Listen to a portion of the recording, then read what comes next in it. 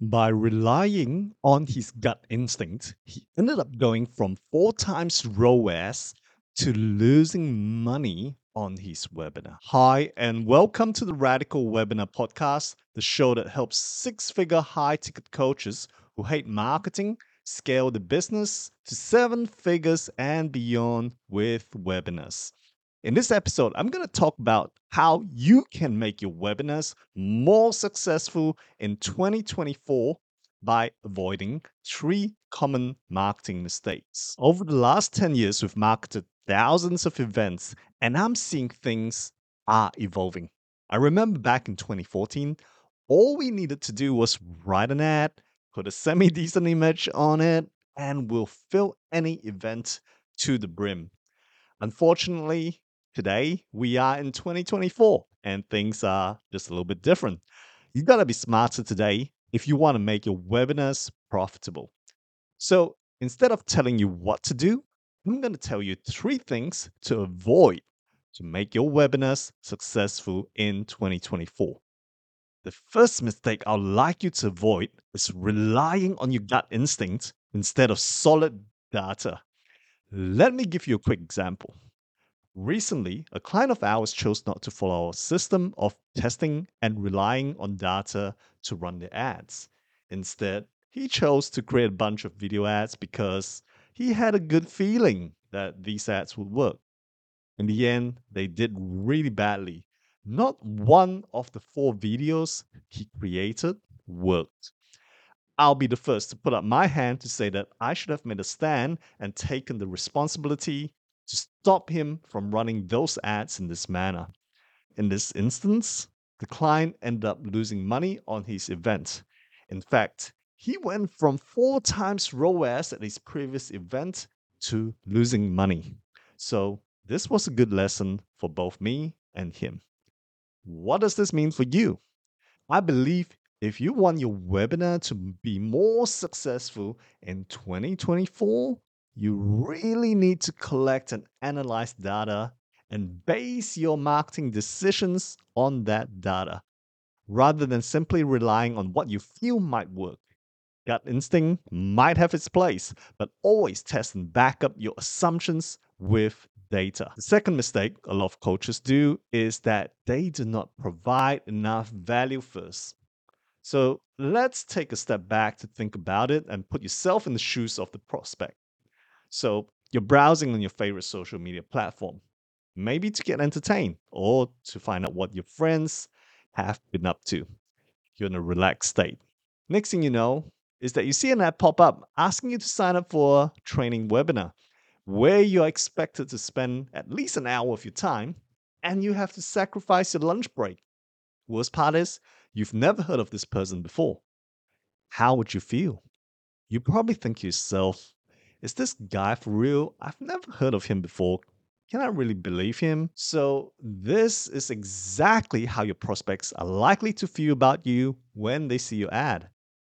And the question you might have right now is, how do I overcome this without spending 3 hours a day being a content machine? Well, the answer is to run two sets of ads. In one recent campaign, we ran one set of ads to completely cold audiences. These ads were purely focused on giving value with no call to action. And once we had built a large enough audience of people who had engaged with these first set of ads, we would run a second set of ads to remarket to these people. The second set of ads basically told them to sign up for the webinar. By using this two-step approach, we managed to reduce the cost per lead for the webinar by around 40% compared to using direct to call action ads that were targeting cold traffic. Are you saying if my cost per lead is $10, I will get leads for $6 if I use a two-step approach like you just described? Can you guarantee that? Hey, Doubting Debbie, yes, that is exactly what our data is telling us so far for many of our clients. And I can't guarantee that other people will get the same results. But why not test this out for yourself? If you have any blog posts or videos, why not use them to target cold audiences and then remarket them with ads that have a strong call to action? This will help the marketing for your webinars to be more successful in 2024. Now, the final thing to avoid doing in 2024 is to not have a well planned out webinar funnel. See, the thing is, no matter how good your copywriting is or how awesome your videos are, the fact is competition is going to further heat up in 2024. This means that the cost of attracting people to your webinar is going to become more expensive. So why not make full use of every single lead that your webinar ads generate? Why not do your best marketing to make sure they show up? And why not think of ways you can get them to make a purchasing decision after the webinar itself? At Radical Marketing, once prospects have signed up for a webinar, we have an indoctrination series of emails going out to people who have signed up. This is designed to build trust and rapport with the prospect.